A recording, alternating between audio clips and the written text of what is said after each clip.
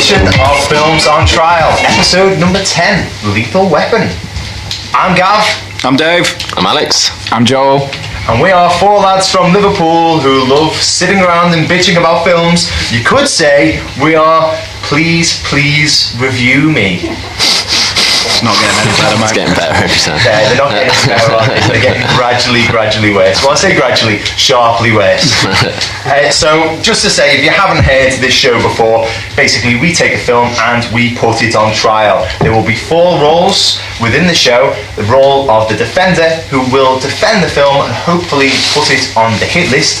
The role of the prosecutor, who will condemn it and hopefully put it on the shit list. Then the role of the character witness, who will give a bit of their opinion to either side of the argument to throw a bit more weight to it. And then ultimately the role of the judge, who will have the final say to decide which list the film goes on. Just to say that the films are pulled out of a hat at random, and so are the roles. So it might be a case where somebody is defending a film that they hate, or they are prosecuting a film that they love.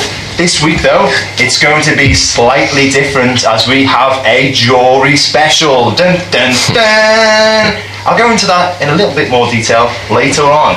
But just to say that we're also going to have lots of fun things on the show, like banter, quizzes, trivia, and first up, a regular part of the show, it's the news.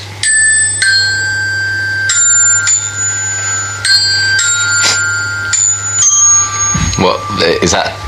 Is that a tune? Anybody tell me what that tune is? Is it the Lethal Weapon theme tune? It's That's been practicing it a while, yeah. Yeah, it's the Lethal Weapon theme tune played on a xylophone, yeah. That's probably the slowest song that we've had on the xylophone. Probably less impactful, but it did take me the longest time to learn because it's, a roaring 80s guitar solo. Yeah, it's less of a theme tune, it's more just a sax solo. Yeah, it's mainly used for slow motion, kind of mullet in the wind scenarios rather than being played on a xylophone, to be honest. But anyway, let's move on. Joel, what is your piece of news for the week? It's good news if you like the Fast and the Furious. If you haven't had enough of them after 8 films, there's going to be, Vin Diesel has announced a live arena tour. So if you love the stunts and you just love watching the really realistic stunts out of Fast and the Furious, then they are going to be recreating some of the most famous ones, and they're going to be doing it live at the O2 Arena before they head out worldwide. But I think the actual cast members are going to be there as well, like Vin Diesel, and unless it's just Vin Diesel on his own in his car. So hang on. I thought it was going to be like a musical. I imagine like Fast and Furious the musical. It's Fast and the Furious. So they're going to recreate some of the stunts from the film. There isn't many details yet. It says more details will become available as we get it. But I mean, when you think of the most famous ones, I think of the one where the car jumps from one building to another building. Don't really know how he's going to recreate that live. What about when the car goes under that 18-wheeler truck and they continue to ride along at the same speed? Oh yeah, it's a good one. All of them basically involve cars nearly blowing up, so it's going to be interesting to see how they can put that onto a live show. Because remember the Spider-Man musical that was No. Do you remember that? No, I've never heard of that. I remember the Spider-Man musical. Yeah, Spider-Man Out Into Darkness or something. It was basically the most expensive Broadway musical of all time. It cost about like 70 million. And the soundtrack was by U2. And on the opening night, the guy who played Spider-Man fell from the rafters because there was a malfunction. And, oh my god, what? Genuinely? Yeah. And on the second opening night, there was another accident, so they cancelled it in the end. It was just beset with injuries and accidents, which I predict this will be as well, frankly. Yeah, I can't see this going well, but who knows? You never know. I can't see UK health and safety being too comfortable with this one. Maybe in Australia, but not over here. Exactly. I mean, if you would have asked me in 2001 if the Fast and the Furious would be probably the biggest earning franchise of all time, I would have said, shut the hell up. That's not going to happen. No way at all. But it has, so who knows? Maybe, in years to come, we'll be talking about the Fast and the Furious musical franchise. Anyway, Alex, what is your piece of news of the week? It's sort of news, but I was sort of reviewing the summer movies that have been out so far. We're sort of midway through August now. And there's been a huge amount of flops. It's been like a really bad year. Apparently cinema takings are down like globally. But we've had like The Dark Tower, which is, I haven't seen some of these, but they're getting panned critically and commercially. So there's The Dark Tower, Atomic Blonde hasn't done well, King Arthur just vanished without a trace. I mean, that was really hyped, just went. Power Rangers, Baywatch, Pirates of the Caribbean, The Mummy, and Valerian and the City of a Thousand Planets. But I was also making a list of films that have done well, and it was like Baby Driver, Dunkirk, Get Out has done well this. I know it's not quite summer, but it's done well this year, and Spider-Man. And I sort of realised like a lot of the ones that haven't done well are reboots. So I know I sort of like, that's my thing to go on about in this podcast. But I think audiences are preferring something a bit fresh, like Baby Driver or Get Out. So yeah. I wouldn't say Wonder Woman, Logan, or Spider-Man were, No, I'm not saying all the films that have done well are, just original ideas. But I don't know. I think there was no interest in watching The Mummy. I don't think because people have seen it. There's not really anything new to it. So maybe audiences have just become cynical hermits like yourself. that's what I hope. I want the world to be like me. Yeah. Finally, do we really need another comic book movie? Maybe what it is audiences are just clicking on to the fact that you need a story in films these days. You can't just throw money at it and explosions and CGI and hope for the best. Unless your audience that you're looking to tailor to is Joel, which pretty much that's what you look for in every film, isn't it? Explosions and superheroes and that. And racism and sexism as well. That's your bag, mate. Okay, moving on. Dave, what is your piece of news for the week? Piece of news I'm going for is there's going to be a sequel to the Al Gore film An Inconvenient Truth called An Inconvenient Sequel. Essentially, Al Gore's crusade against climate change is not done. He's back for round 2. He's reinvading the lands of climate change, and it's just funny seeing as Donald Trump has just basically gone back on everything Obama had done for the sake of climate change. So maybe that's why he's decided to put this film together. Maybe the Paris Accord, was it? He's pulled out of. So I can see it's probably coming at an apt time, to be honest. I think it could be good. I think it could be a good documentary. It's kind of like there's not much about climate change, considering it's like a huge global crisis. There isn't that many films actually about it, so I'm happy that it's being brought. Well, to some it's a huge global crisis. To some, it's fanciful. An opportunity. Yeah. What was that film with Steven Seagal in? No, that was about climate change. Is this the Michael Caine one on the oil rig? Yeah. Well, that was good. Made us all think, didn't it? It made us all think about Michael Caine's American accent, which is an odd one because you never hear him with an American accent. True. There's a good reason if you watch that. I still haven't heard him with an American accent, Gavin. I've seen that film. Well, you are missing out big time. Yeah, it's good, to be honest. As you said before, it's something new, isn't it? Something different. Maybe Al Gore is putting on the agenda the amount of explosions in films in Hollywood blockbusters is probably having damaging effects on the environment. Did anyone actually? I didn't actually see the first one. I'll be honest. Did anyone see An Inconvenient Truth? I haven't personally. Probably because it didn't have any explosions. It might have done, mate. No, I didn't see it either. So we're all uncouth, basically. Yeah, basically. Yeah. But still, it's coming. Maybe we should see the second one. Yeah, probably should. Yeah. We should see the first one first. Yeah. But if the problem's not fixed yet, are we going to understand it if we haven't seen the first one? Right. Okay. Moving on, and this is my piece of news for the week. So the Chris Pratt vehicle Cowboy Ninja Viking has finally got a release date for 2019. Now, this is a film that is adapted from a popular comic book, and it's been in a bit of pre-production hell for a while, getting bandied around from director to director. It's had a lot of script problems, but finally it's found its star with Chris Pratt, and it's got a release date. They're just trying to figure out a director, and I personally haven't heard of it. I mean, nope. Joel, you like comic books, don't you? Have you ever I've never heard of it, but I like Chris Pratt. Yeah, I've never heard of it, but Cowboy Ninja Viking, my interest is peaked. I'm going to see it right now. So just to let you know what it's about, it isn't about a Cowboy Ninja Viking. Oh, no, you lost me. But it's about people with multiple personality disorders. Oh, wow. It's a Chris Pratt vehicle. What, like an action? Yeah. I think he's like a police detective who has multiple personality disorders. That's interesting. Maybe, and 3 of them you might guess. That's a cowboy, a Viking, and a ninja. So it could be good. Yeah, does he have the powers? I don't know. What powers does A cowboy have. Good, good aim. Yeah, he can wrangle a cow pretty well. The powers of a Viking, you can call on Odin at any given time. He can pillage any village. So it might be good. I mean, he's on a bit of a roll at the moment, Chris Pratt, isn't he? He's doing quite well in the box. To be honest, it's like Jennifer Lawrence. If they're in a film, I'm just going to go and watch it. I just absolutely love Chris Pratt. Oh, do you? Yeah, love Even him. the Magnificent Seven remake. Haven't seen it, never gonna. No, I've got to admit, I like Chris Pratt. I mean, he is on the crest of a wave at his divorce aside. He is on the crest of a wave in his career, at least. But career-wise, he's doing brilliantly, so I'll be watching this. Yeah, he's just divorced from Anna Faris. Yeah, regrettably so. Yeah. Is there anything like Hollywood romance anymore? It just seems to be dead. Well, like the power couples of the 90s. No, I don't think so. No. Yeah. I didn't. Again, cynical old hermit. I don't quite believe in Hollywood power couples. In love. I don't believe in public connections to relationships. Okay, well, let's moving swiftly on from that. Hang on. Oh, I can't. I've lost it already. I'm sorry. It's only 2 notes with a gap in the middle. No, it's 8 notes. Anyway, right. So moving on to our trailer of the week. So this week, I thought we could talk about the trailer for the remake of Death Wish, starring Bruce Willis.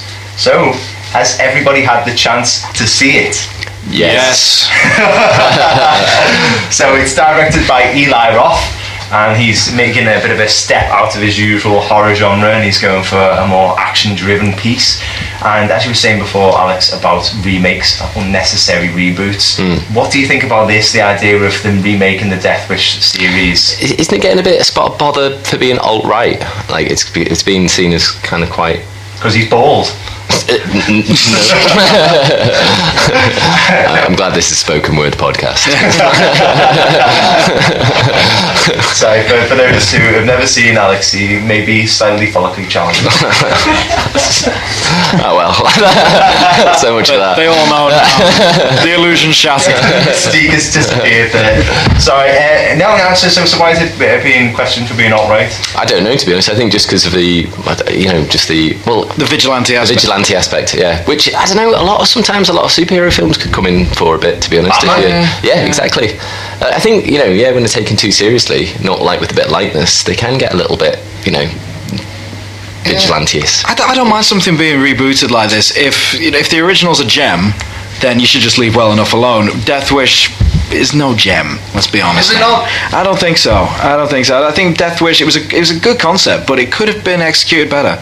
I thought what I really liked about Death Wish, the first one with Charles Bronson, is his reaction to killing somebody. So this is a guy who never killed somebody before, and he initially kills one of the bad guys, and his first thing is just to kind of throw up. It was just out of complete shock. Right. He just went and threw up, and that's something that I think we don't see a lot these days, especially when you look at the very, very packed genre of old white guy has been wronged. Yes, yeah. By a group of It is, I know, like the demographic is like dads, isn't it, who think, I've still got it, I could, Exactly. like Taken and all of those ones. Yeah, that's what it is. And so to me, like seeing that initially, Charles Bronson kind of, oh my God, what have I done? Knocks it, and then goes back to making his plan.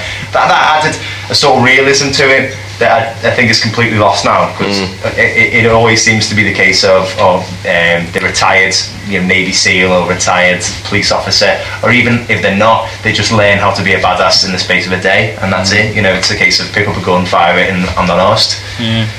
So I think that is going to be the same with, judging by the trailer anyway, that's what it looks like. Bruce Willis, though, I do like Bruce Willis. Yeah. It's hard not to like him. Yeah, no, he's a good actor, but he gets away with a lot of guff though. A lot of guff.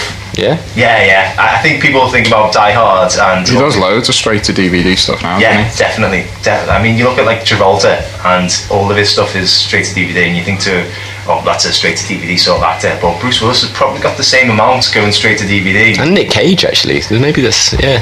That's what it is. They're just working, aren't they? Maybe the old Hollywood dad. Sorry. Joel was Joel so really likes irate. Bruce Willis. The fact that we questioned Nick Cage's straight-to-DVD film with microphone down in complete anger. If he hadn't done it, I was about to. So I think we should wrap it up there before Joel starts tearing down the place in complete anger, and we're going to move on to the main part of the show, which is films on trial. So this week's film is Lethal Weapon. But it's a twist. So with the jury special, what's the? It's a jury special. I'm going to go into that, Alex. So, acting as the judge this week is me, and acting as the prosecution is going to be Me. Very well done, cheers, man. That was the sort of question I was hoping something would answer off microphone. But so Joel's going to be the prosecution. That means Dave is going to be the defence, and Alex is going to be the character witness. Now, usually my role as the judge would be to listen to both sides of the argument and then decide impartially which list the film should end up on, not using my opinion but solely the arguments that are put to me. However, my role is slightly redundant this week because we are doing a jury special. We have 4 special guests here who are going to act as the jury, listen to all arguments, and then they are going to decide which list the film should lie on. So, this week we have our 4 special guests. Coming straight from the next best game studio, Wizard and Castle, we have Stephen Kerrigan. You can follow him on Twitter @Wizard and Castle. Also, we have our graphic designer in the house, everybody. Yes, the guy who comes up with our fabulous artwork every week. He's the immensely talented graphic designer, Winston Sang. You can follow him on Twitter @the_Quirks. Yes. Also, we have a musician, technician, the guy who's basically sorted out all of our sound problems. He is Austin Ray. You can follow him on Twitter @OzzyRay if you want to. And we have a guy who isn't on Twitter, but if you're ever in the Isle of Man and you have an accident, he is probably the guy that you should probably go and speak to. He's the A&E department of the Isle of Man. that non-stop hectic traffic going through there. At least 14 patients per year. He is Dr. Mike Evan. Yeah. Well, on that note, we are going to move swiftly on. So, I am going to give the prosecution and the defence each a few points to discuss, and then Alex, as the character witness, is going to lend his opinion to either side of the argument to give it a bit more weight. So, without further hesitation, Joel, what is your first point to discuss? Well, my opening point is going to focus mostly on the plot, but it's going to encapsulate other bits and bobs as well, such as the action sequences, the direction, all that type of stuff. But I just want to start off with the opening scene. So, I mean, if this happens in real life, you know, he would be totally sent to a psych ward. You know, given Riggs's personal history, he would just be straight away. After that opening sequence, he would be down in the psych ward. You know, we've fallen into kind of traps in the past where the prosecution has said, oh, you know, this couldn't happen. Like, for example, in The Hangover, when I said, how did the tiger even get up to the hotel? You know, and I understand, you know, some parts of films are meant to be, you just look past them and you watch them. But there has to be a certain amount of realism for it to be believable. So even moving on from that scene, we have the next scene with the Christmas tree. Again, like, he's just extremely trigger happy. He is just a complete psycho, and he just kind of works on this fact that Riggs is just completely crazy. And then to top it off, the scene after that is when Riggs gets asked to go up to the roof to talk a kind of mentally ill guy, you know, off the roof, and he handcuffs himself to this guy and then jumps off the roof. You know, so it's just out the realms of realism, and it just kind of pushes you further and further away from the action. And just on the character of Riggs, you know, not including friendly people, so, you know, people on his side, like family, friends, or whatever. If you actually watch the film, there isn't that many people that he doesn't actually kill. Near enough, 99% of them he actually ends up killing. And the film, it's meant to be an action film, you know, and with action films, especially in like the 1980s, early 90s, there are bits and bobs of comedy, but there's stuff in here which isn't meant to be funny, which is funny.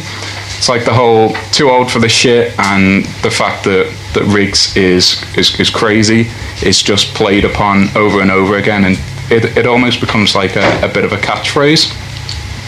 And the whole plot for me is just kind of too action heavy, too cliche. There's just loads of bits and bobs. Even when they try and do the kind of character building, it's always kind of camouflaged by pseudo action. There's a scene in there where Riggs and Murtaugh are having target practice, but they've both got earmuffs on and they're having a conversation. So apparently they can hear each other through gunshots and through earmuffs, and it just doesn't really compensate for basically the lack of story. It's just kind of pushed along by action sequences, explosions, and one highlight for me, which is a bit shocking. There's an explosion scene, the house blows up, and Murtaugh actually grabs Riggs to make sure he's okay, just checking his buddy's okay, and Riggs is like, "Oh, get off me, what are you, a fag?" And that's a quote. And the script is just less than lethal, really. The chase scenes and explosions, although they are fun to look at, they don't advance the plot. The whole film kind of goes against even the simplest cop procedures, and with it kind of goes any sense of realism. Like, Riggs pretty much fakes his own death in order to stop the kind of bad guys coming after him, which does work out in their favour in the end, but does he not think at that point, if I faked my death, will they not come after my partner? And obviously they do, and they then kidnap his daughter.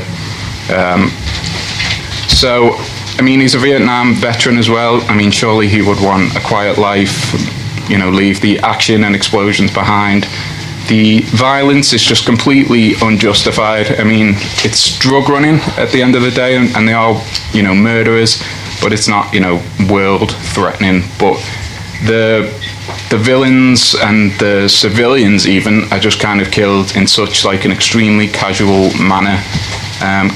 Killing multiple bad guys and civilians per day is just kind of like an average day for Riggs and Murtaugh. Like, the body count here must be just absolutely insane, really. We've spoken about it before and stuff like James Bond, but here it's just blatant, it's just in your face, and there's just absolutely no reason for it whatsoever. Like, there's never any attempt to kind of arrest these guys. It's just, bang, bang, bang, bang, they're all dead. And there's never a moment.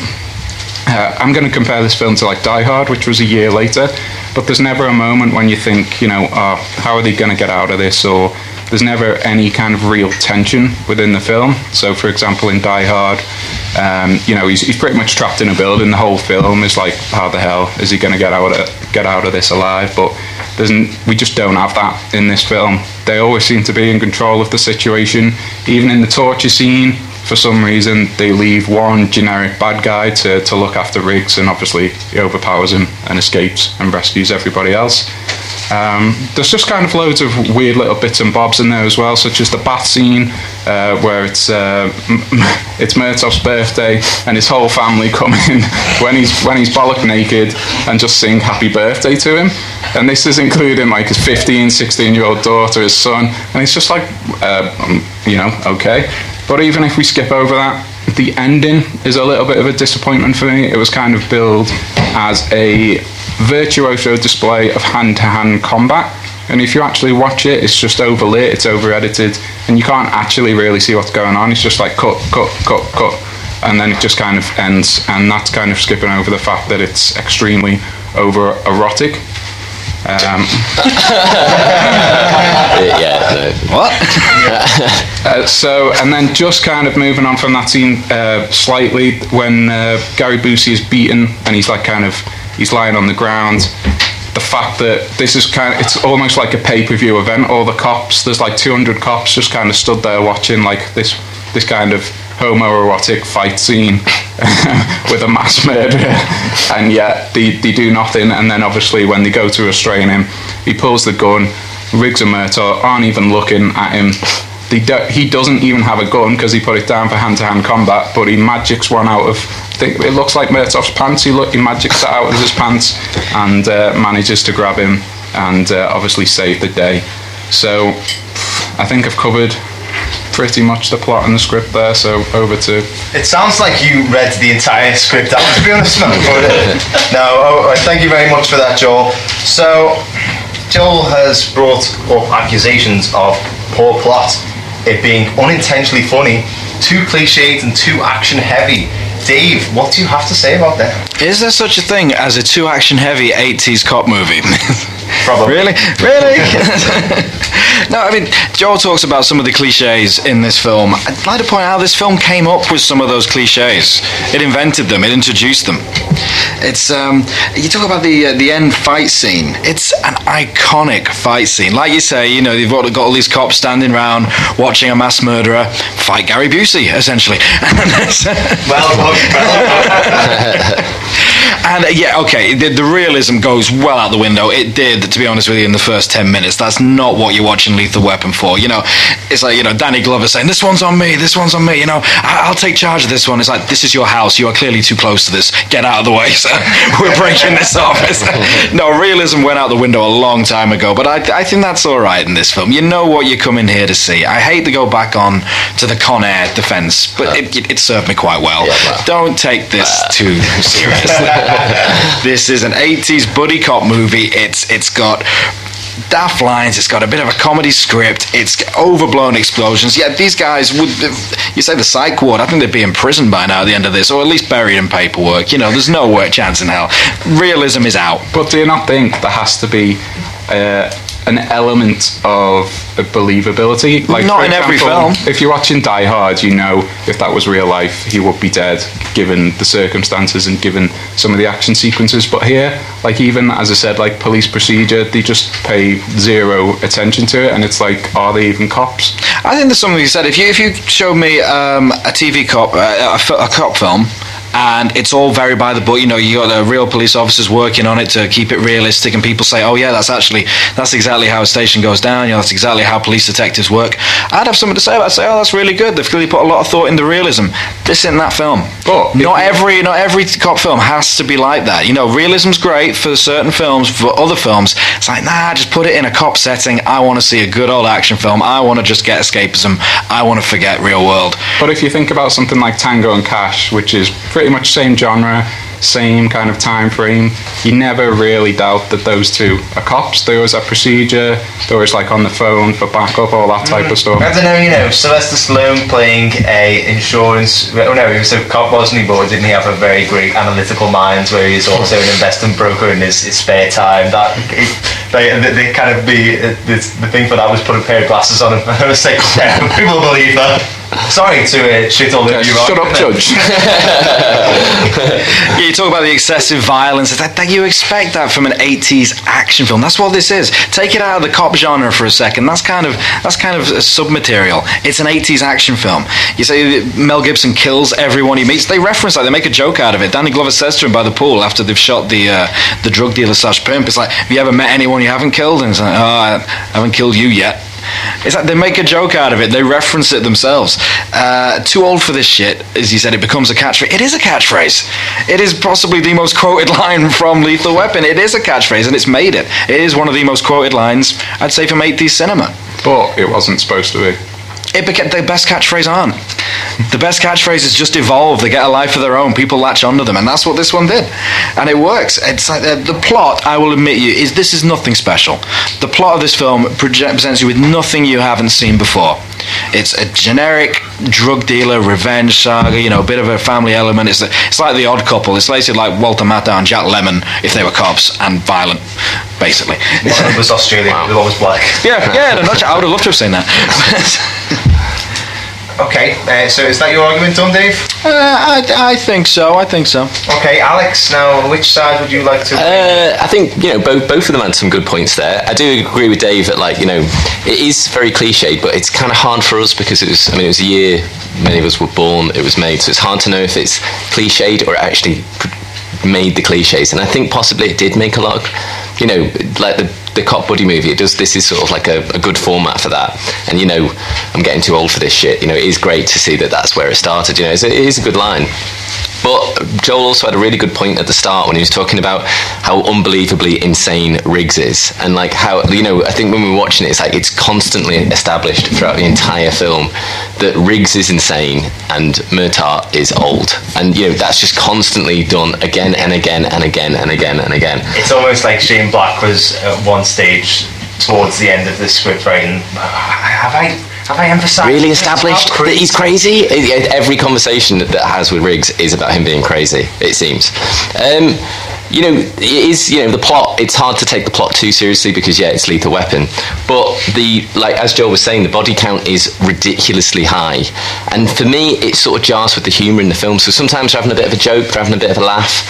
But because the body count is so high, and because Riggs is just blowing everyone away he meets, I did find the excessive violence a little bit stopped the humour. Whereas oddly enough, I don't find that in other action films of the time. So I don't know. It's a tricky one, to be honest. I think I'm gonna side with Joel on that one, but just barely. It is obviously made a lot of cliches, but. Yeah, just there is too much violence in this film for me, and I don't know why it just doesn't quite work in this one. So yeah, I kind of agree with the dialogue bit. Like there should have been a drinking game that we could have played earlier with regards to what it is. Oh, I'm too old. Yeah, but I'm crazy. You're one crazy person. Yeah, but you're old. So that was essentially Lethal Weapon 2, I think. With Joe Pesci in it. Hey guys, you're both old crazy. Okay, so moving on.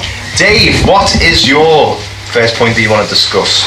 I would like to discuss essentially casting characters in a nutshell. I think we've got some good performances here, and I think we've actually got some well-written characters. It might surprise you for what is essentially a bullshit 80s action film.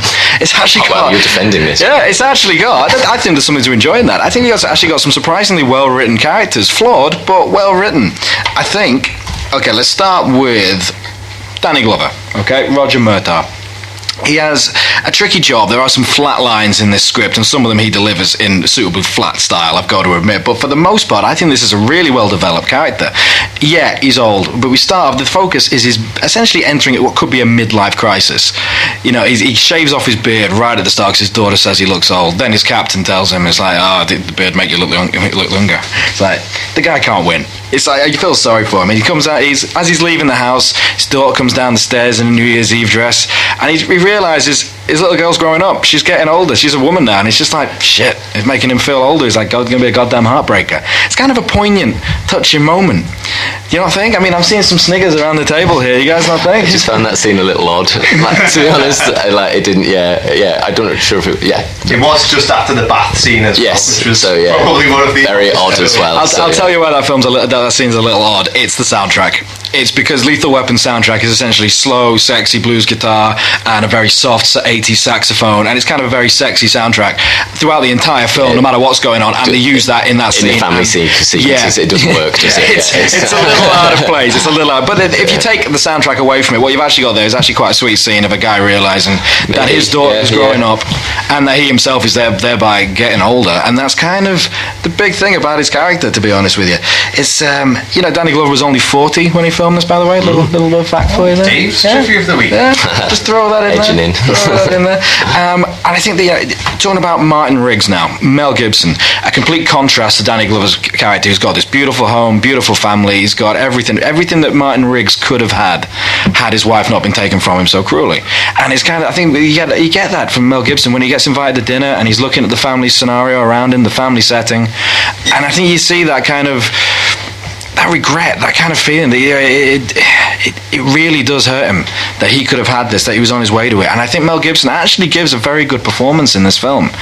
I really do. I think the crazy bits are just funny.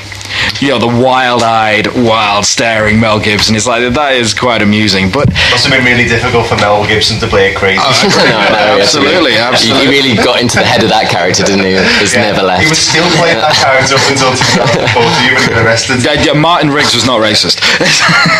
But it's overdone. But could this be the psych out the bad guys? Because it could be actually more subtle than that. Could it be, that cocaine he just tasted in that bus scene that John mentioned before? You never know. But I think there's a lot of subtleties to his character that you've got to acknowledge, such as the sniper scene, which Joel said, if this was real life, he would have been dragged off that playground and probably put on suspension at the very least. But the scene, he's about to walk away. He doesn't want to die per se. He just doesn't necessarily want to live. He's about to walk away. He asks, what's the SWAT team on the way? Unknown ETA. And he's about to go, and he sees a kid being carried past wounded, and he's like, no, I can't just walk away from this. Screw it. These rest of the guys got something to live for. I'm going to go in there. And he puts a cigarette into his mouth, and he forgets to light it. He gets in the zone. He's the psyche kicks in. He does that entire scene, although with a cigarette in his mouth, it's unlit. Through that entire scene, he's in the zone. He's lost. He doesn't even realise that he's got it. And then he takes the guy down. As he's walking away, he doesn't even want it anymore. You can see he's shaking. He throws the cigarette away. Still unlit. It's actually really. I have to say, it's a really good bit when the SWAT team are coming past him and they're all in the Kevlar and gear and stuff like that, and he's just walking down. In a shirt and jeans. No breaking protocol there, but and it's little subtleties like that which show that either Mel Gibson or the director thought about this character a little bit. Although this film is a bullshit action film, these are some well-written characters. And also, I just wanted to quickly talk about Gary Busey, who I think gives quite a good support role. I mean, this is a guy whose film career was on the way out. He was dead in the water as far as Hollywood's concerned. And this film brought his career back. Thanks, Lethal Weapon. Must have been really hard for Guy Busey to play a crazy guy. On the surface. How long did it bring it back for? A good 3 years. A couple of years, and then it was back out. Good 3 years. I think about Point Break. I think Point Break he peaked, and then that was it for Gary Busey. With regret. Predator 2's in that as well. Yeah, with Danny Glover. Yeah, with Danny Glover again. Yeah. He's playing the role that Arnold Schwarzenegger should have gone for. But again, a little subtlety to the script, if I may. Just to talk about Mr. Joshua, Gary Busey's character. It's like, he's just a crazy merc. He's got no. Well, he does have some loyalty to his employer, but he's got no emotion. He's cold. He's crass. He'll kidnap, kill, extort, torture. He'll do anything. Could you not consider him? I don't want to overanalyze it because this is a film you shouldn't really overanalyze. But could you think he's the darker side of Riggs himself? Both of them Army veterans. Both of them Marines. Mel Gibson suffered a trauma, so did Mr. Joshua, you can only presume, and Mel Gibson went one way, he joined the police, and as he said, that's what kept him going. That's the reason he never took his life, because of the job. Mr. Joshua went into the hired mercenary game, the Dogs of War game, and sold his soul. He's essentially suffering from post-traumatic stress, much like Martin Riggs, but it's the way Martin Riggs could have gone had he not joined the police. It could be a darker side to his character, maybe. You probably don't want to overthink it, but there's little subtleties to these characters. These characters are better written than they appear to be on the surface.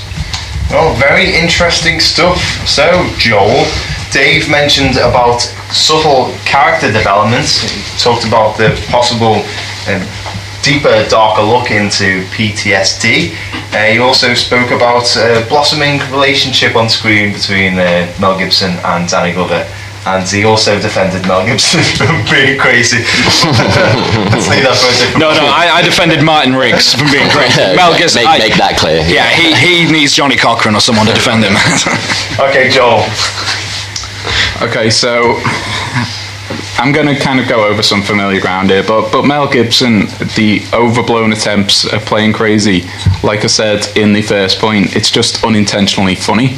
And it's played over and over again. It's kind of like a broken record how crazy he is, and just it's mind blowing by the end of the film. You're old. You're old.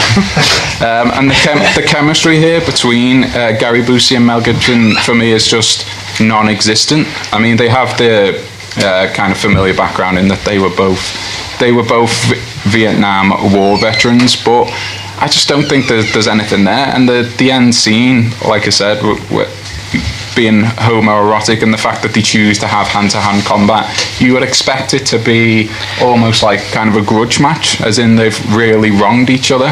What's so homoerotic about? Yeah, this is what I wanted to ask. What is homoerotic about this scene? It's two guys kicking the crap out of each other. Mel Gibson takes his shirt off, and then Gary Busey puts him face first into his crotch and leg locks him there. That is a really big chokehold, right? So that could be a legitimate wrestling move. I don't know. it's a legitimate wrestling move. And to be honest with you, Mel Gibson's shirt was already off because after the torture scene, he just put a shirt loosely over his shoulders, so the shirt was already off. He oiled himself up as well. No, Joel, that is a fire hydrant that burst. That is not oil. Before we get on to whether wrestling is homoerotic or not, No one was going to go there, Gav. I could see Bruce preaching it up. Desperately trying to shoehorn that in, yeah, desperately, yeah. Right, Joel, can you please continue? So yeah, what I was saying, the zero chemistry between Busey and Gibson. You know, if you make like a Die Hard comparison, which is a year later, the hero and the main protagonist there, the main villain there, have, you know, good rapport. It's like back and forth, all that type of stuff. And there's just nothing of that here. I can't see any reason really why Mel Gibson would want to have hand-to-hand combat with him, other than the fact that he is crazy. So then we move on to Murtaugh, and he is a little bit cringeworthy. And I think I do like the contrast between the characters, you know, between Riggs and Murtaugh. You know, I'm not going to say anything bad about that, but I think Murtaugh is just very, very awkward throughout the film. The scene with his daughter, for example, the bath scene, you know, there's just a hell of a lot of it. And there's just one particular quote that I want to mention. It's the scene where Murtaugh is on the phone and he gets a phone call from the police doctor, kind of like a psych report, and it says, the man is on the edge, he has suicidal tendencies, and when he goes, you do not want to be anywhere near him. And, you know, the doctor kind of forgets to mention that Riggs is demented, depressed, unpredictable, loves to kill people, and he kind of has a good reason for his erratic behaviour. And Murtaugh just kind of almost shrugs it off and just near enough does little to nothing to kind of counter this. Whereas if, you know, that was a real situation, and it's hard bringing realism into this film, but if that was a real situation, you know, you would go and have a word with your police captain, and there isn't even a hint of worry in Murtaugh there. Well, we all know in 80s action films that police captains are wholly ineffective. No way any of them ever consult us. well, actually, there's that scene at the end where Riggs and Murtaugh is just pretty much blown up, you know, at a street in Los Angeles, and the police captain just says, "Take my car, lads, you know, go and finish the job," type of thing, rather than put the assault weapon down. And that's pretty much it. You know, Riggs is crazy. He hasn't met anybody who isn't on his side that he hasn't killed. And I just want to finish off with a quote that I read.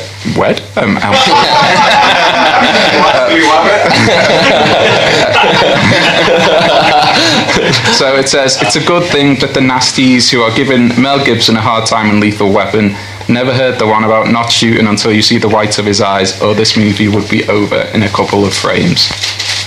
Yeah, true that. Or is it?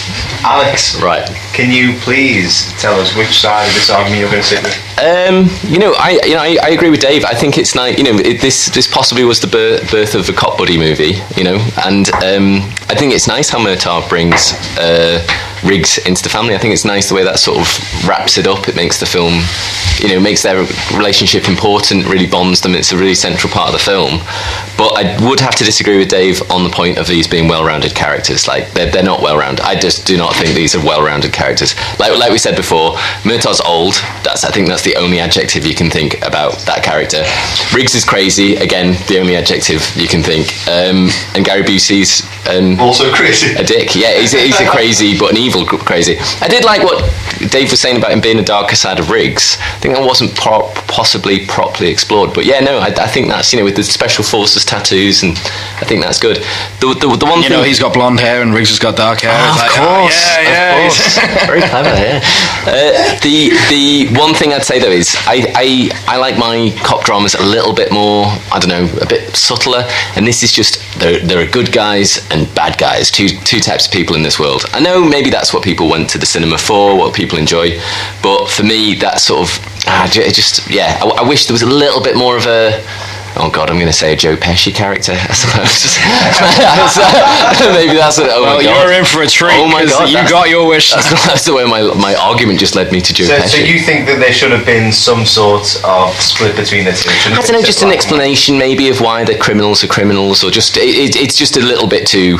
These are good, these are bad, and that's that. You know. But you know, that's just I have to say that is just my opinion. So. Yeah, no, I'm going to say I do, but I really do like the relationship between Murtaugh and Riggs in the film, so, yeah. Well, you mentioned you've quite frequently actually been a buddy cop film. This isn't just you, Alex, this is everybody. And it was probably, I wouldn't say the first, but probably the most famous at the time buddy cop film. It kind of brought this genre to life, really. So I thought that this could bring us nicely on to our favourite part of the show, which is Quiz Dave. That's Quiz Dave. I'd actually forgotten this was a part of the show. So I've been working on songs for this. So quiz this love that I'm feeling. Quiz this love that I've been searching for. Okay, Dave. I love that. You know, I've seen Whitesnake 3 times. You know, I love that. Okay, so this one is called Buddy Cops, Bloody Plops. Terrible buddy cop partners. I was going to say, sounds like an average evening for you, this guy. That's probably the best name I've come up with, to be honest. So basically what I'm going to do here is I'm going to tell Dave 8 buddy cop partners from cinema history, and he has just got to tell me whether they are true or false. Challenge accepted, Dave? Challenge accepted. Okay, right. Number 1, a dolphin. Is that true or false? I'm getting false. False? Surely not. Alex? False. It's got to be. Joel? True. No, it's false. I just came up with that one. Wow. Well, yeah, we got a potential there, I think. Yeah, to be fair, I can't believe that there hasn't. I know. That's going to be made in 2 years. Paul Hogan did Flipper. He's got nothing going on right now. He did, didn't he? Okay, number 2, a samurai. Dave? Oh, I hope so. I'm going to say yes. Yeah, for the same reason. Yeah, true. I just want it false. False? No, it's true. Samurai Cop, which is probably... Oh my God, I think you told me about this years ago. I actually bought Big Dave Roberts' copy of Samurai Cop on DVD. It is as bad as it sounds, to be honest. Oh, dear. So, number 3, somebody with multiple personalities. Oh, I think that's been done. I think that's true. Isn't that the Cowboy Ninja Viking? Is this that Me, Myself and Irene?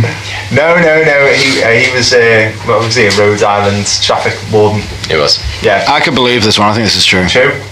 Okay. It is true. Yeah. It's called Loose Cannons. It's starring Gene Hackman as a rough and tumble detective who's paired with a brilliant detective who suffered a trauma and resulted in multiple personality disorder. Wow. It's played by Dan Aykroyd.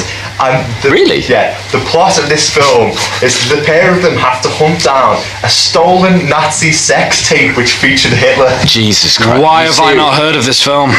Really? Yes. Dan Aykroyd and Gene Hackman. Dan Aykroyd. Were they under contractual obligation for this? They were probably both high. I think they're under the influence, yeah? Yeah, probably. Okay, number 4, a zombie. Oh, yeah, I'm sure one of you. This is probably a trauma film, Gav, or something like that. But 100%. This is like they've done every zombie combination. Yeah, this you must can be. think of. Yeah, it's got to be true. It's got to be. Yeah, it is true. Dead Heat. I think I've shown you this one. Is it before, trauma? Dave. I don't think it's so. Not trauma. It's with Treat Williams and Joe Piscopo, where one of them is killed. I think it's Joe Piscopo at the beginning of the film, but because of some voodoo bullshit, he is brought back to life. Well, not brought back to life because he's a zombie. It's kind of like a more aggressive Randall and Hopkirk deceased, I presume. Exactly. Yeah. But he's not a ghost. Number 5, an alien. Yeah, I reckon this must have happened. Yeah, same. I'm thinking back to like Space Precinct back in the 90s. Yeah. Something like this must have happened in film. I'm going to say false just to be the odd one out again. I think it is false, to be honest. It's probably true, but through my extensive Somewhere that has happened. Well, no, Hollywood's, I'd say, blocked. Okay, yeah. Yeah, okay, so it's false. But, hey, there's still time, guys. And number 6, a dinosaur.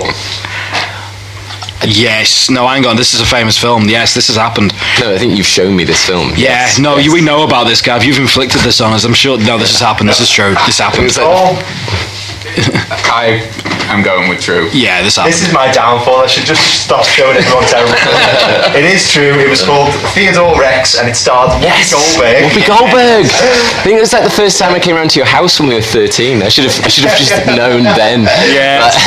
This Yeah, you rings a should bell. have just never I know, ever accepted should have- the yeah. friendship. So yeah, she plays a cyborg law enforcement officer who is paired with a dinosaur I'd forgotten she was a I cyborg. forgot she was a cyborg. to solve a dinosaur murder. I'd just like to point out now, we are recording this show in a conservatory which is incredibly hot, and the jury that we brought in to act as the jury and be impartial and listen to the arguments and take notes have decided to just take their clothes off. and play a drinking game, which will make the verdicts very interesting. I've been joining in the drinking game, Well, so my final points are going to be a bit incoherent. The only person who hasn't been joining into this drinking game is Joel, to be honest, so he's probably going to win this I'm one. too old for this shit.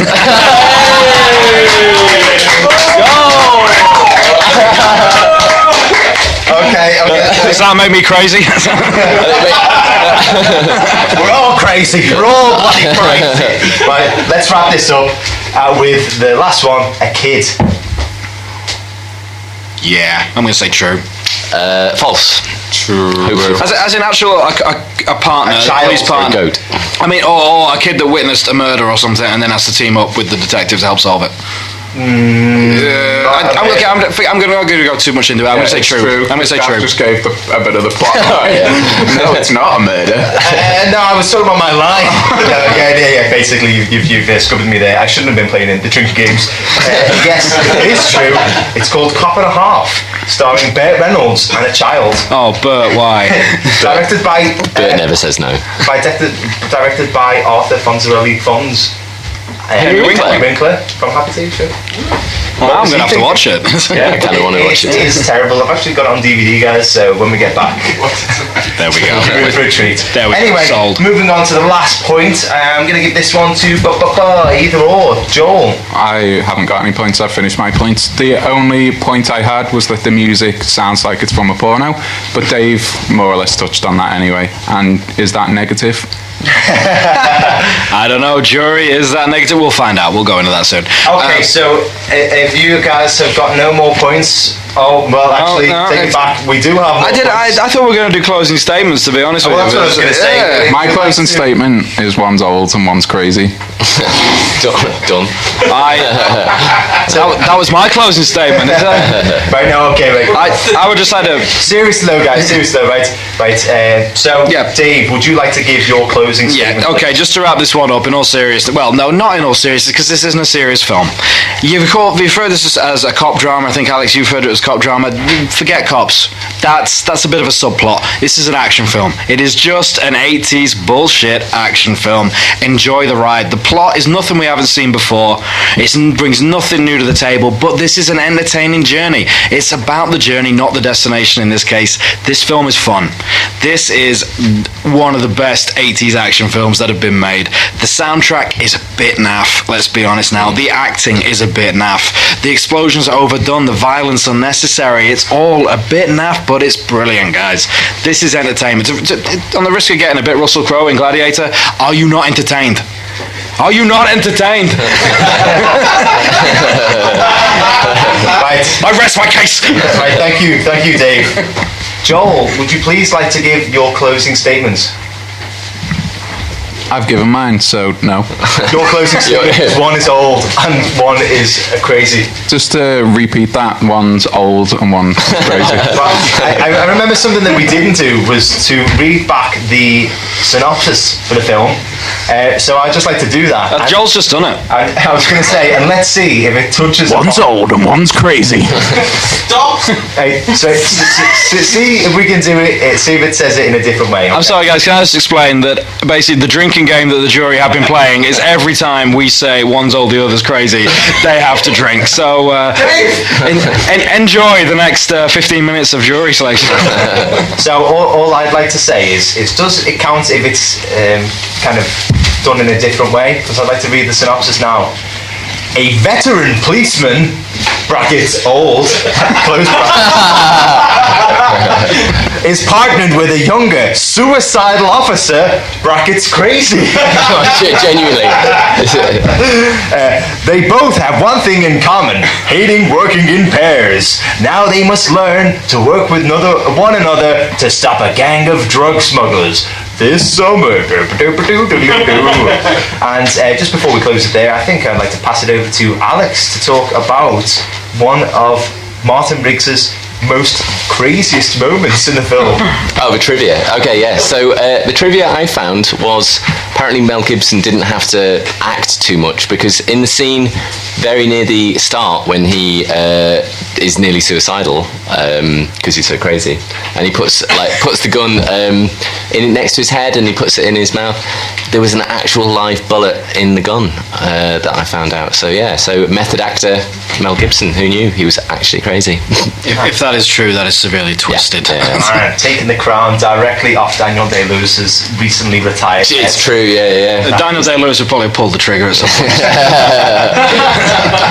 So I would like to pause at this point and say goodbye to all of the team, the defender, the prosecutor and the character witness, and we're going to replace you now with the jury, who are going to give their final decisions. Okay, now welcome back everyone. Now we are moving on to the jury section of the show. We have heard the points of both the prosecutor and the defence, and we've also heard the additional arguments of the character witness. Now what we're going to do is we are going to discuss them as a jury, okay? So it's going to be very pointed, I'm sorry, but you've all been drinking quite heavily, so... Yeah, sorry about that. I want to try and keep some sort of format to this. Okay, so the first point that the group spoke about was the general plot. So can I start with Winston? What are your comments about the plot? To be honest, I didn't really write anything about the plot. I just wrote about how repetitive all the action was, and how cliche it was, and how it lent itself to how it borrowed itself from other action films. Other than that, really, a lot of the script was really highly offensive as well, and maybe for you. Yeah. But I mean, there was like the Asian American character just being one Asian American. I know, yeah, just say like, calling her Irish as well. Oh fuck! No, but we discussed this. Like, not in depth. Order. Okay, well, Austin. I made a note there about this cliches, and I think Dave was right. Is that the film probably made the cliches? Like, it was done in 1987, and yeah, like that was the start of great action films. This is the first great action film, and that's what I took from all of the arguments that came out today, even from Joel, who is prosecuting, is that this was like the start of good action films. Okay. So yeah, it's tired now, but it was great then. So it's still great now. It's the same story as normal. Okay, so Winnie is siding with Joel on this one. Too cliched. Austin is saying that the cliche started with Lethal Weapon. He's behind Dave. Steve, what do you reckon? So I mean, I'll read out some of the points that I got from Joel, which was Riggs is mental and wouldn't be on the police force. Crazy and old is overplayed. But you did get a catchphrase from it, which was Dave's defence, and I think that is correct. There's no tension in the film. I would have to side with Joel on that. It doesn't feel very tense at any moment. Like even the hostage part with the Murtaugh. I'd like to say his name is Murtaugh, by the way, not Murtaugh for whatever the hell Joel's called him there. It doesn't matter that he was the circle one out of all of us. But so even the hostage exchange where he goes to the desert to get his daughter back. Well, okay, so the way that it's been. No, I'd just say that I don't have an opinion on that. Yeah, but based on over the top though. But it's based on the arguments that we've had. I'd say for Joel saying that there's no tension, I would have agreed with him on that. Okay. Yeah. I'm not pulling out scenes. The homoerotic fight, I loved. I think there should be more homoerotic fights in action films, to be honest. I would agree with you, but it was the thing that clinched it for me was the PTSD. which Dave touched on. yes. Genuinely, that was amazing. Dave's PTSD argument was inspired. Yeah. I've not thought of it that way, and it made me think of the film in a totally different light. Great. So I enjoyed it. 100%. Very good. Very good take. And then singing Happy Birthday in the bath. I think we'll touch on that later. We'll touch on it a bit later. That is what I got from Joel. We'll touch on that later. Okay. But I think the plot's quite good. Right, thank you very much. So Steve's a bit on the fence. He's siding with both Joel and Dave. Mike, would you like to give your opinions, please? Yeah, for me, I thought the most interesting arguments were those surrounding character and character development. I initially liked Joel's point that they were perhaps caricatures of people rather than being people. Although if we go with Dave's arguments that it was innovative, they were perhaps became caricatures of themselves once other films had copied and mimicked. I quite like the idea that in comparison to Die Hard, we feel a lot more invested in John McClane than we do in Murdoch and Riggs. And I was kind of going along with that until Dave pointed out again about the dichotomy between Mr. Joshua and... It was fucking brilliant, mate. Yes, seriously. Dichotomy between Mr. Joshua and Riggs as both being PTSD war vet survivors and how they responded to that particular psychological trauma. And so I'd say perhaps we were just more invested in John McClane because we spent more intimate time with him, and that these are, in fact, fully fleshed out, well-developed characters that we can empathise with. That's a good point. That's That's a very good point. I think that's very good. Have me back anytime, guys. We've had so many fights during this weekend. This is probably the long and drunken podcast episode we're going to say. But we're actually recording this episode in the countryside at the moment. And while Mike was speaking, then I heard a loud gunshot. Did anybody hear that? Yeah. All those birds. Sheep just ran away. So it was genuinely terrifying. I thought it was a special event just because of the film. I was going to say it is quite surreal, but we do come from Liverpool, so. We're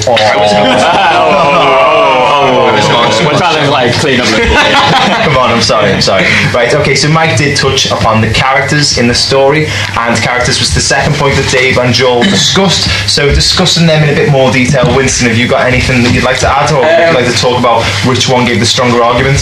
I kind of sided with Joel here. I don't think they're really rounded up or developed, and I know I shouldn't really say it. The characters are a little bit black and white. Wait, hold on. Was that racism? Well, they haven't been really developed, and when one's crazy and one's old, it's a little bit ageism, but they haven't really touched against the whole mental illness effect.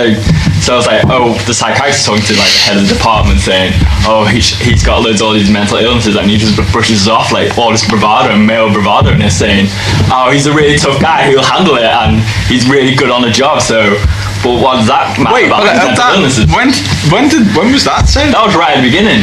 To be honest, I think that's the thing in all action films.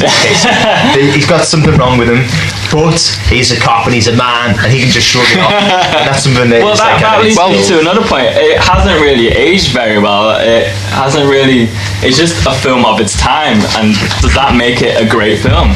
Okay, so can I just ask, in relating to that, is it possible to kind of judge a film outside the context of its time, because that's where it exists, it draws the references from? How can it know what it's going to be like in the future? Well, I was going to agree there with Mike, because Dave said. I'm sorry, Austin. Sorry for taking that. It's exactly the same. I would just like to kind of say, flaws in the characters. The characters are not perfect. And Dave, I think Dave said there, it's not a great script, but the guys really, the actors really brought them out. They turned them into real characters. Yeah, man. They may not have been developed in the script, but they were developed as people. And I think even your argument, and the same argument that came from both Joel and Dave, is that they were well acted. You could believe in the two characters. They may not have been excellent though. I just would like to say, Mike, where were you when I needed you during the Suspiria argument? Where the whole defence, the whole prosecution was just basically like, it's not scary anymore. One podcast without bringing up Suspiria. Right. I'll stop bringing up Suspiria. Okay, I'm going to move on now. Steve, what would you like to add to this? Okay, so basically, adding to Ozzy's point was Murtaugh being old, a well-rounded character from Dave was a fantastic point, and he based it on evidence from the film as well. So like him, Murtaugh being in the bath and having his entire family come in is weird and creepy, but it shows that they are a tight family unit. Like enough to see his balls. Do you know what, right? There were suds, Winston, there were suds. However, I would like to say, I know family members, not my family members, but I know people that are close enough to their family for that not to be weird. I would just like to add that we have all just been in, and as soon as this ends, we're mates. Pretty much one giant bath. I do like Steve's point that perhaps anything that sort of deviates from the sort of standard definition of normal when seen in the family unit in film is considered to be quite obscene, whereas in real life it might just be very normal and kind of mundane. Yeah, and it shows a close family unit. Like, they surprised him in the bath because it was a surprise. It wasn't because they wanted to like touch his dick or anything. Hang on, right, guys. I've got one more point. Can you wrap this up, Steve? Okay, I can wrap this up quite quickly with an argument and not just talking about Danny in the bath. Fair play, sir. So the other point that Joel and Dave made was like, so Joel said that the characters weren't well-rounded, or they were too deep, whereas Riggs missing out on his family is stated quite a lot during the film, and it makes him a well-rounded character. Like, it makes him someone that you can empathise with, because he's lost his wife, and he does look at Murtaugh's family as if, shit, I could have had this, and it makes him more depressed and also crazy. So, like, I thought that was a really good argument, and it does make the film better. Okay, thank you very much, Steve. So we have several different people siding with both Joel and Dave. There's a lot of mixed feelings here. Mike, is there anything else that you want to add about characters? I think it's been very well covered. I think it might maybe it's quite interesting that Riggs' outlandish behaviour is just so raw that even though he kind of shines brighter, he's possibly the most realistic character in the film. Very good. I'm just putting that premeditated English degree to use. It's got to be useful. It's got to be useful for something, right? Oh, spot on, mate. I would like to say, if this was an audition to be part of the podcast, Mike would be absolutely nailing this right now. If I was Joel, I'd be very buoyant right now. Oh my God, savage. Savage but true. So I just want to thank all the jury now for the very considered points. I've got loads more, mate. To be honest, Steve, as the show's gone on, your scroll has got more and more drunken. I can still read it. No, I think we've heard enough from you. Fair enough. Okay, guys. Now, bringing it together, wrapping it up, I'm just going to ask you a simple question of which side of the argument you're going to sit with, and I just want an answer. Now, hopefully it will be one way or the other, but if it falls 2-2, if it's a hung jury, I will cast the final decision, okay? Awesome. So going round the room, Winnie, which side of the argument are you going to sit with? I side with Joel. Joel, so the prosecution. Austin, prosecution or defence? Defence, I would say. Steve, prosecution or defence? Defence for the PTSD argument. Okay, Mike, prosecution or defence? I've never had so much autonomy. I'd much like to see it come to a hung jury. I think I'm definitely going to side with the defence. Okay, so the votes are in, and the film has made the hit list. It joins such acclaimed titles as The Hangover and Con Air. How do you feel about that, Dave? I approve. It's in good company. I have to say, seeing as one I defended, one I judged. Right. Okay, my feelings on Lethal Weapon, if we're going to be brutally honest, my feelings on Lethal Weapon, it has been dated somewhat. But I do feel we were right to put it into context, put it as a context of 1987 action film when they were, I'm sorry, a bit naff. they were a bit crap. It's overblown. This is not a police drama. I stand by that. This is just a bullshit action film. If you're going to look for a film to watch on a Saturday night, a Friday night when you're not doing anything, just to get pissed, watch a film. This is a film to watch. This is fun, and I stand by. It's entertaining. I didn't really deviate from what I truly feel on this. This is a good film. It's fun. Okay, Alex, what were your real thoughts about Lethal Weapon then? I think we owe a great debt to Lethal Weapon. Like, you know, it's a pioneer in the field. Like, a lot of films that I love are is it too much to say Die Hard might have been different if it wasn't for Lethal Weapon? You know, it was a year later, but maybe. You know, it did create a landscape for films of the films that I absolutely love. White and black cops are befriend on Christmas around Christmas time. I mean, oh my God, yeah, right. There is that, but I know our podcast has kind of a theme, namely through Gav, of everything being either sexist or racist. Can I just point out, this was in the script. Murtaugh had no ethnicity. There was nothing to this. This just simply happened, and I think it's great that this is how it should be. I kind of like the fact, thinking about it, that race isn't really brought up that much about Murtaugh. You know, it's not actually. It's how it should be. They're different. Yeah, actually, it's kind of ahead of its time. Yeah, if I may, not really. I think it's just exactly where it should be. You know, it was Mel Gibson was recommended by Richard Donner after Lady Hawk. He saw him in that.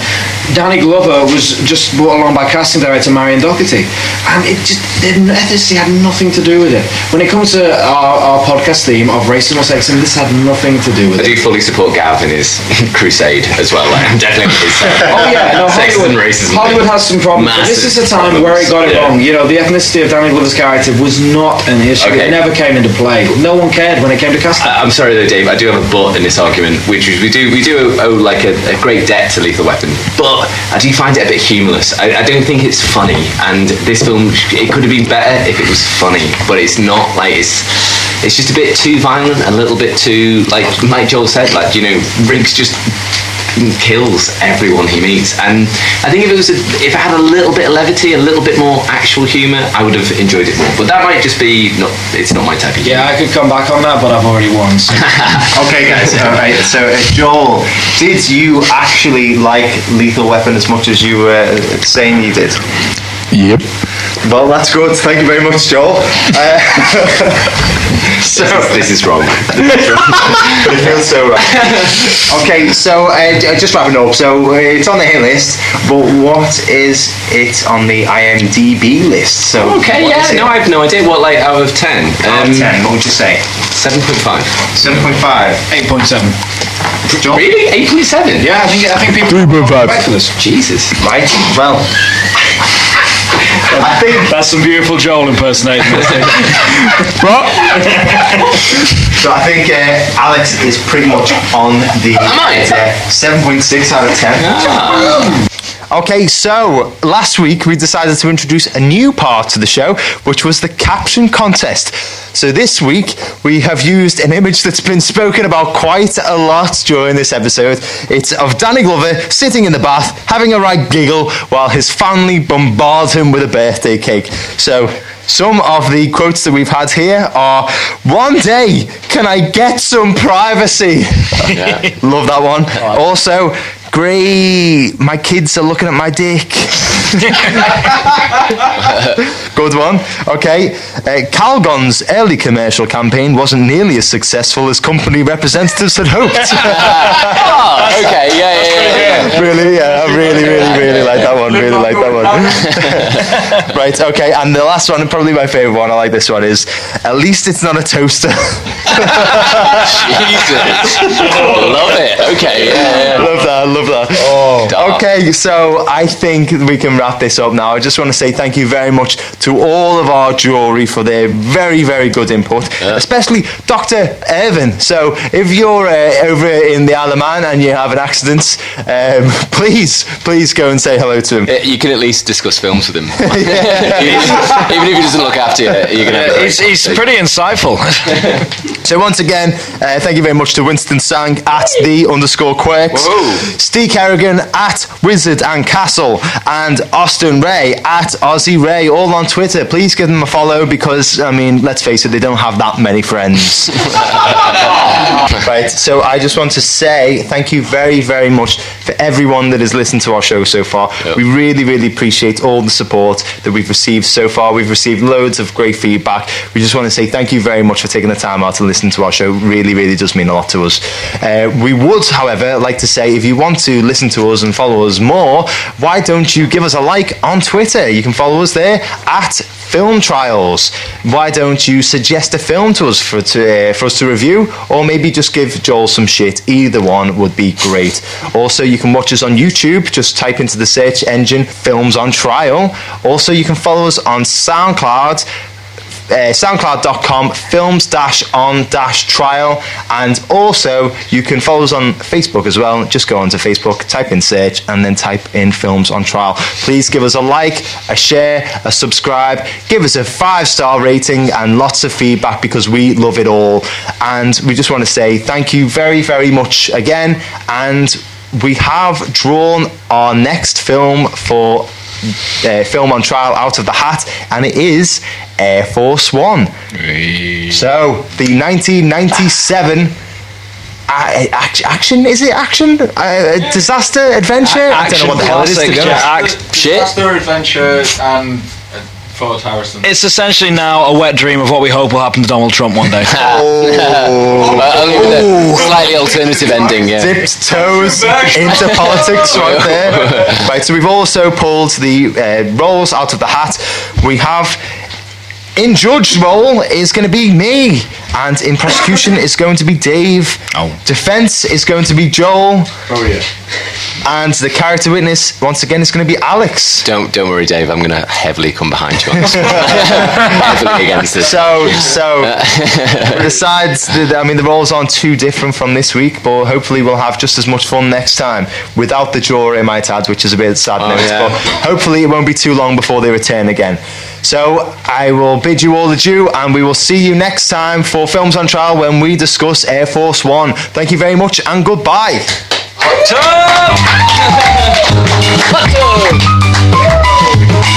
tub!